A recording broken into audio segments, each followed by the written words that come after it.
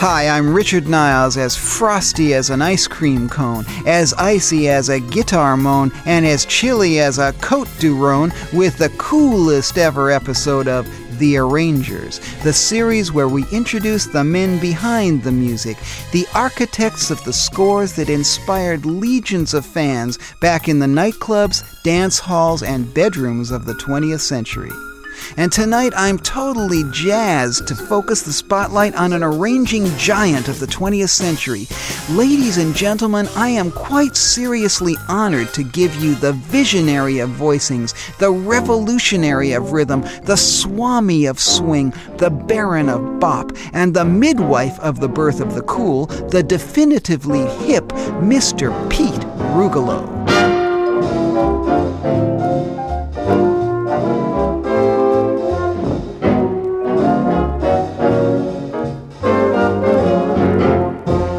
I was so interested in modern music in those days, loving Bartók and Stravinsky and everybody.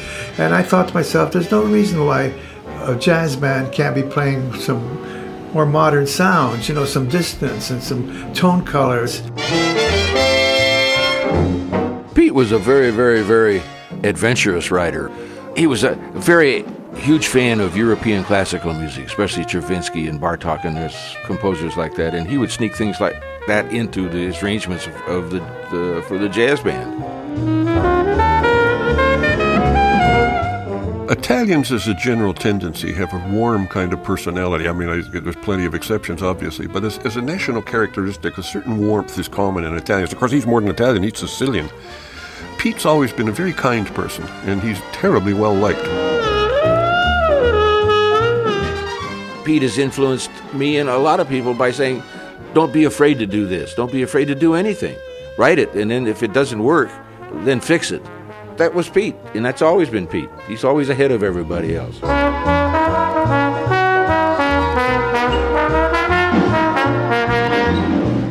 When I was a kid, one of the big bands came to town, and I recognized their arranger who was standing in front of the band, and I spoke to him. And he says, well, let's go up and sit in the balcony and listen. So we sat in the balcony and listened, spent the whole evening with this man. And when you're young and shy, if a guy says, buzz off, kid, that could hurt you very deeply. So I was at a party that Henry Mancini had a few years ago. I ran into Pete, hadn't seen him in a long time. I said, by the way, Pete, I've got a story to tell you. And I told him this story. I said, do you know who that arranger was? And he said, no. I said, it was you.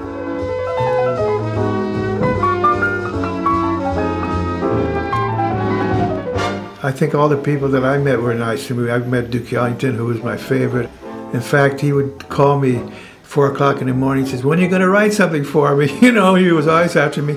And I couldn't bear myself to write him because he was my favorite band. And I said, suppose he doesn't like it or something.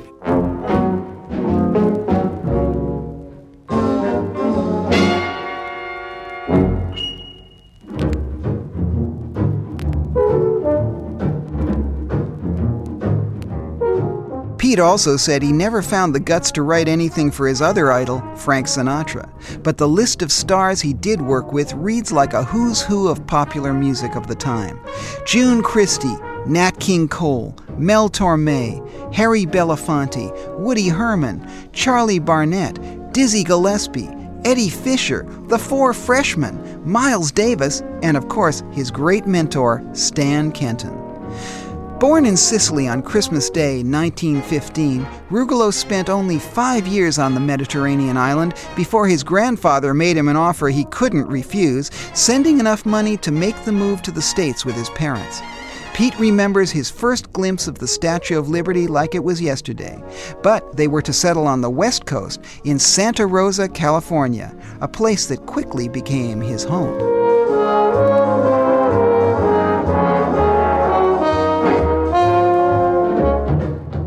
My dad, at that time, had a degree in stonemason, which he got in Italy, but when he came here, he couldn't get work as a stonemason.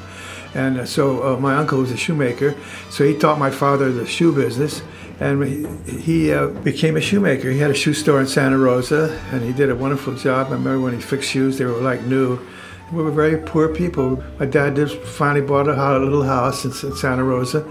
My mother worked We all worked, I remember picking hops at the fields whenever the fruit was apples and whatever. My mother worked in a cannery. We all had to work to make a living there. My dad didn't make a lot of money on the shoe store. The way I started playing all the instruments was that my dad would fix people's shoes. It was like out in the country, and a lot of them couldn't pay him, and they would bring a mandolin. One time I remember I got a mandolin, I started playing the mandolin, and one time I got a banjo, and I started playing the banjo. Then the last thing, they must have owed my dad a few $100s because they bought a beautiful grand piano.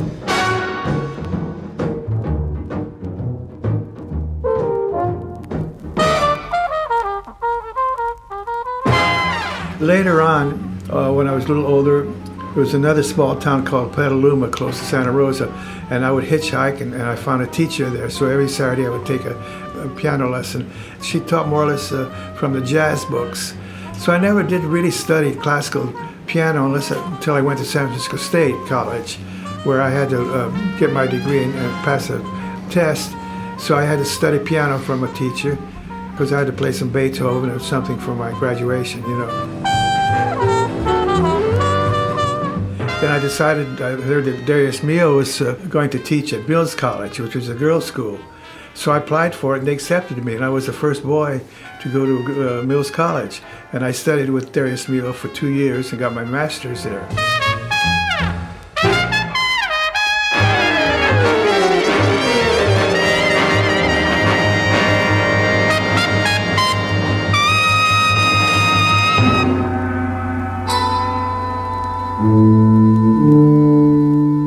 He's one of the few who got formal training. Most notably, he studied with Darius Milhaud, the noted French composer.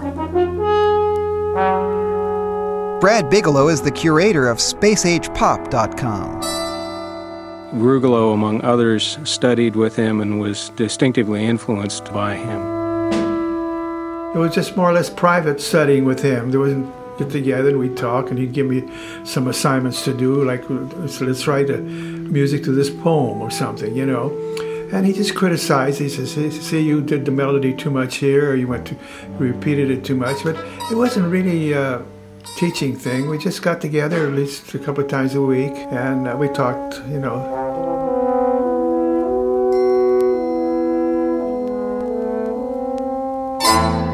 Some have said that Rugolo may be Milhaud's prime disciple.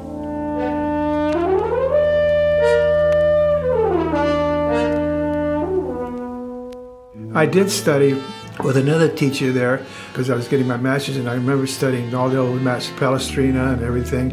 So I did do a lot of other studying besides with him.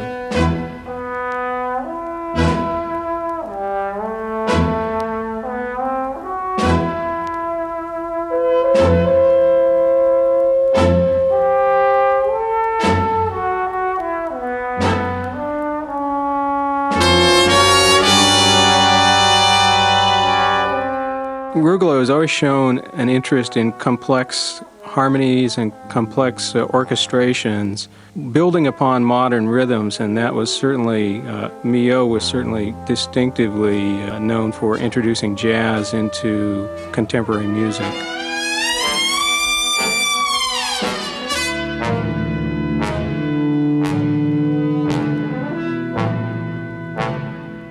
Rugolo couldn't have wished for a wider grounding in music. He'd sit studying the scores of Bartók, Schoenberg, and Stravinsky while listening to the recordings of Duke Ellington and Jimmy Lunceford. And what was even more amazing was that he found a way to link the two, bridging the apparent gulf between two distant camps of serious and popular music.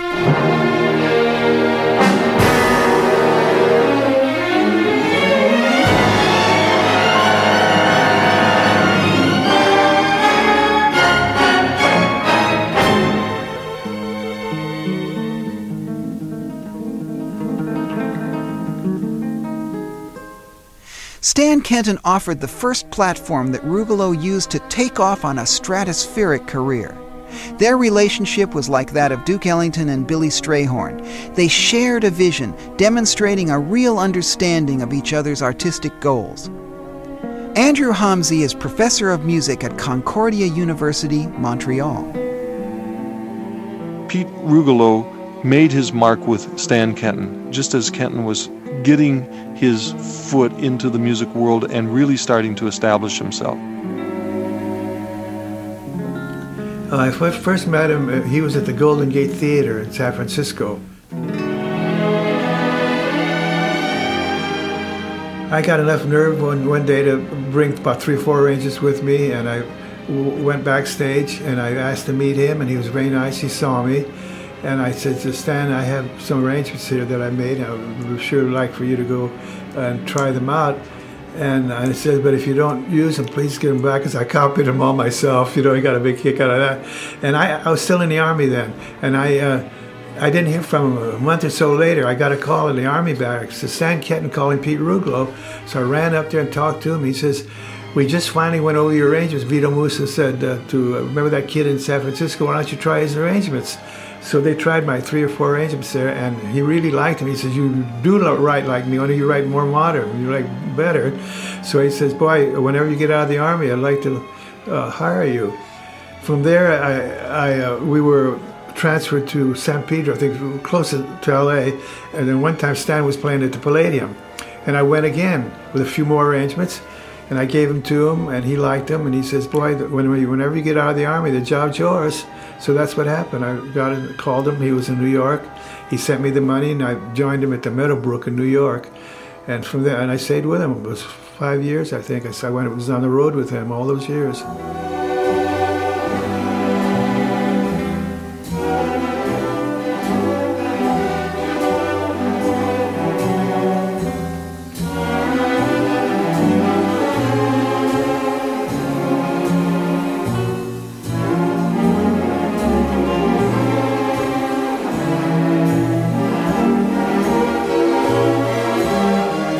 Gene Lees is the author of Arranging the Score. Pete was one of the main architects of the early Stan Kenton sound, and consequently, I think it's affected brass and big band writing ever since, across the board. Certainly, Stan Kenton deserves tremendous credit for his openness to the creative process. And Rugolo knew how to balance the need for something that was both listenable and of interest to the audience that Kenton had, which was more willing to go down musical paths that the mainstream dance audience. In fact, it's often the remark was said of Kenton's audience that they were people who were willing to stand in front of the band instead of dance in front of the band.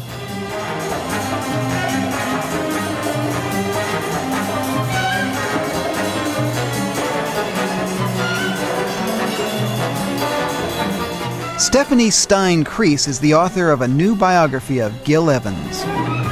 He was very influenced by Milhaud and the Impressionists and a whole orchestral sensibility, which is what he brought to his work with Kenton. I think he really helped mold the band, the Kenton band, into what made it such a successful band in the 40s.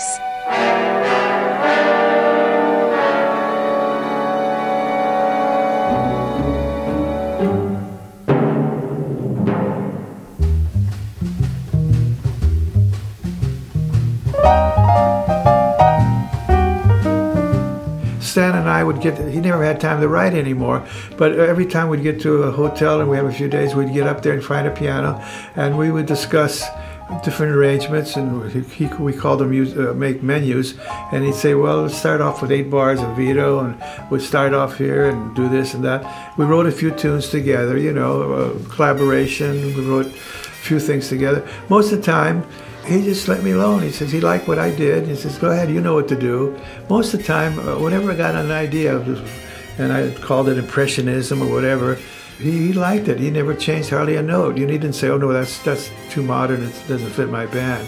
He loved it.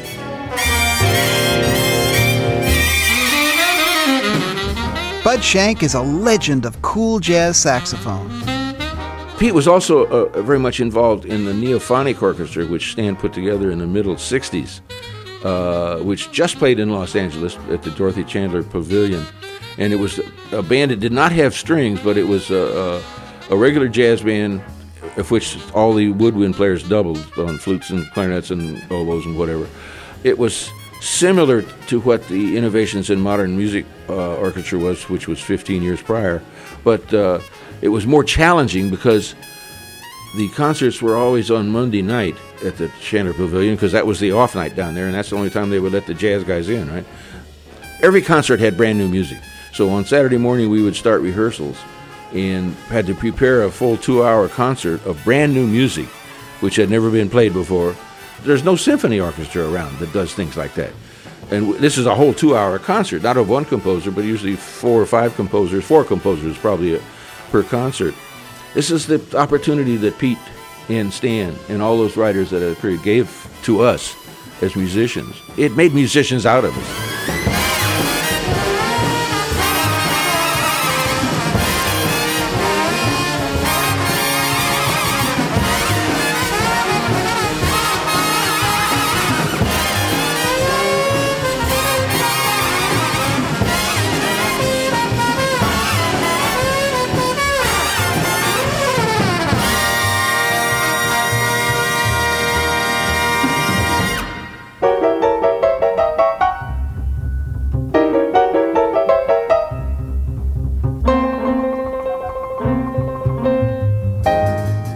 Never told me what to do. I was on my own, and I just would get all these ideas.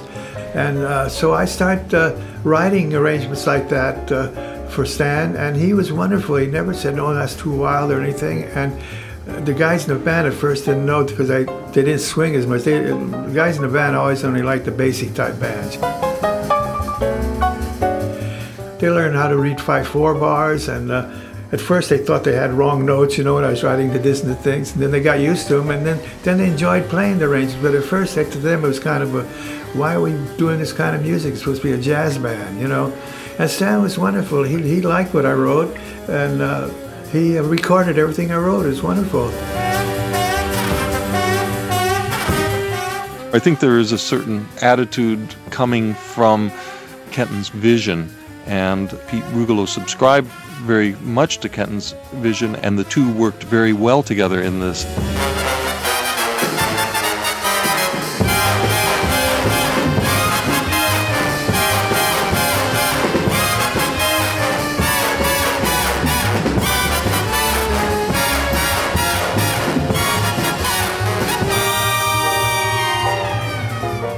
Pete Rugolo is so much attached to that.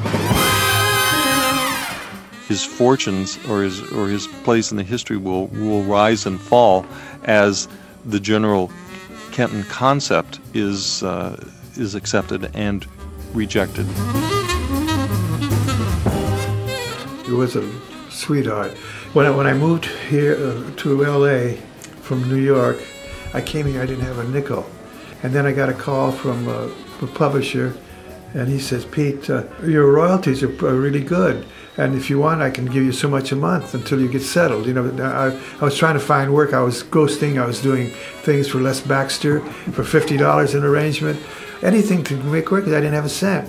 And so when the publisher called me, he said, Pete, we worked it out that I know that you want to get an apartment and stuff, where I can give you like $200 a month to live on.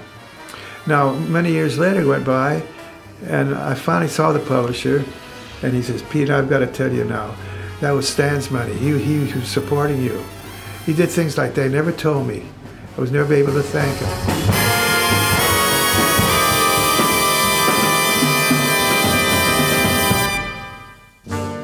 Pete Rugolo's work with Kenton was to influence later generations of jazzmen, especially Don Ellis and Dave Brubeck, whose compositions incorporating odd time signatures were based on Rugolo's early mesmerizing metrical mobility. After a few years on the road with the Kenton Band, Rugolo got to settle in his beloved New York, where he was snapped up by Capitol Records to serve as their arranger and A&R man. Some have said his pop work lessened his importance to jazz, but I'd say the sophisticated jazz elements in his pop work exposed a much wider audience to jazz sounds and therefore made his impact greater. He worked with June Christy, Harry Belafonte, the Four Freshmen, and a rather special group of musicians who gave birth to something kinda cool.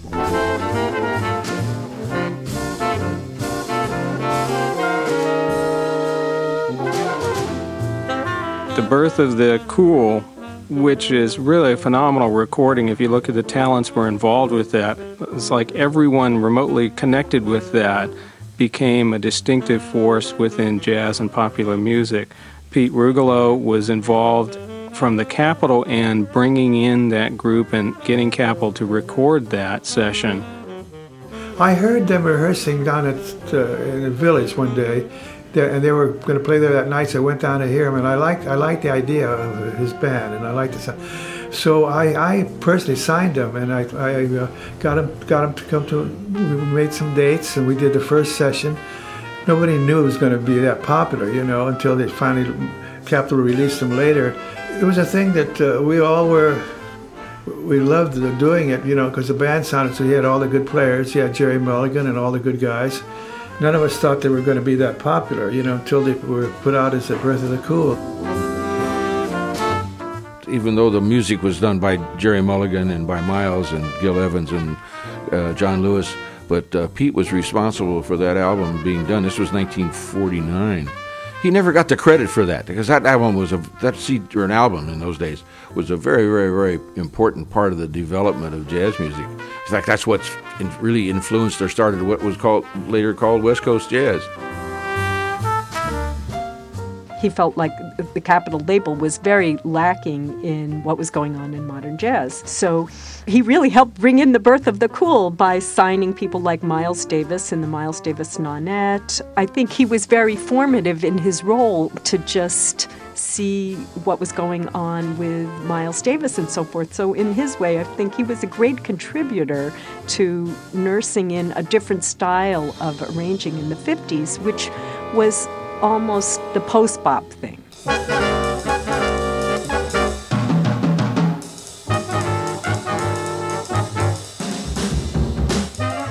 A producer can be very important in creating opportunities for things to happen.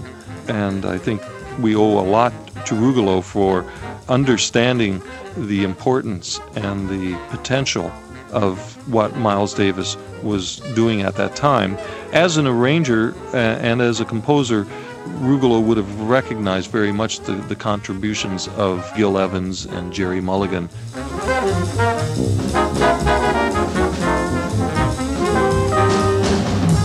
I asked him, what was it about this music that attracted him? Because some of the people were really baffled about who are these post-bop, post-big band? The music was subtle, it was contrapuntal, but that was very much where Rugolo had come from. So he was very interested in the use of the way the soloist could be sort of interwoven with an orchestral background, whether it was a nonet or a larger orchestra.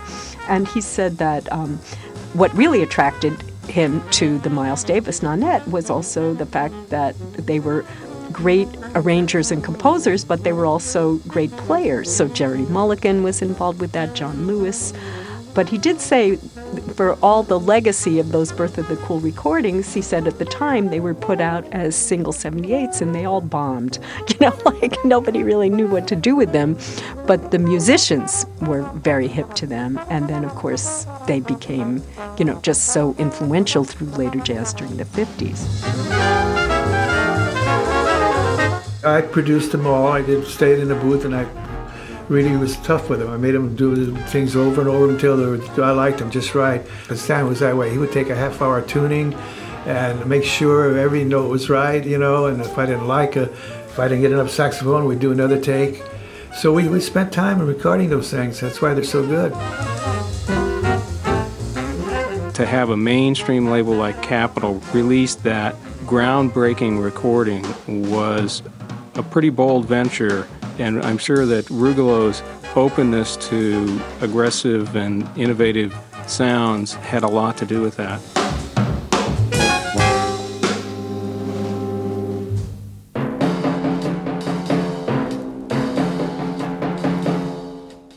After making his mark with Capitol, Rugolo decided the time was right to move back west and settle in Los Angeles. But as alto sax legend Bud Shank recalls, it wasn't the smoothest of rides. The funniest thing that I remember about that Pete had never, ever, ever driven an automobile. So he bought this great big Lincoln Continental, gorgeous car, and took a driver's test, got a driver's license, and totaled the car. And that was the end of that. So living as close as he did to Hollywood, it wasn't long before Rugolo found his way into the studios, scoring hit TV series like The Fugitive, The Untouchables, and Richard Diamond. Constantly in demand, his arranging skills were hot property.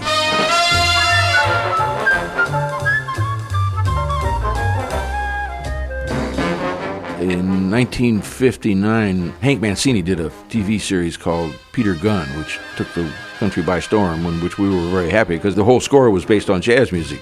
Well, Pete, right after that, got a TV show called Richard Diamond, which was a very similar series to Peter Gunn, although it never got the status that it did. But he did his Pete Rugolo thing on this Richard Diamond score. For the popular audience, certainly his TV works really stand out in terms of their complexity, their use of challenging rhythms. They're really complex little pieces. Like most of the great arrangers, Rugolo also composed many of his own works, with unusual instrumentation like 10 trombones and 2 pianos, and 10 trumpets and 2 guitars. Ever adventurous, he was playing with the then new concept of stereo. He worked with Peggy Lee and Mel Torme, but of all the singers he worked with, it was this golden-voiced crooner who left the lasting impression. The girls I knew had sad and sullen gray faces, with distant gay traces that used to be there. You could see where they'd been washed away by too many through the day 12 o'clock tales.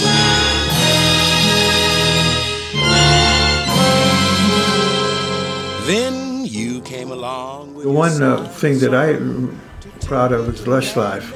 And when it first came out, Capitol didn't like it. They didn't release it for a whole year. And they finally put it out as a B-side and back up with some real commercial tune. And the jockeys or the people start liking Lush Life. And I love the tune. I've kind of enlarged the introduction. I made it like twice as long, gay places and all that stuff. You know, I made like a tone poem out of it.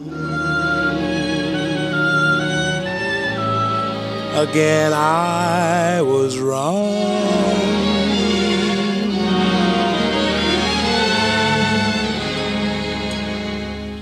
Life is long. In some ways, I think that an arranger is like a fine jeweler that makes a diamond ring.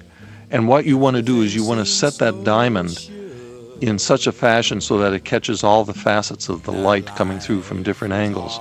And so an arranger is very much like that when you're writing for singers, because you're working with the song and you want to set that song, you want to develop its facets and reflect them both through the intrinsic qualities of the melody of the song and the artist that is singing them. All I care is to smile in spite of it. I'll forget you, I will. Extremely lush thanks for taking part to the master, Pete Rugolo. Thanks also to writers Gene Lees and Stephanie Stein-Kreis, sax hepcat Bud Shank, Professor Andrew Homsey, and webmaster Brad Bigelow. And lifetime thanks to the biggest lush of all, my producer Elizabeth Clark.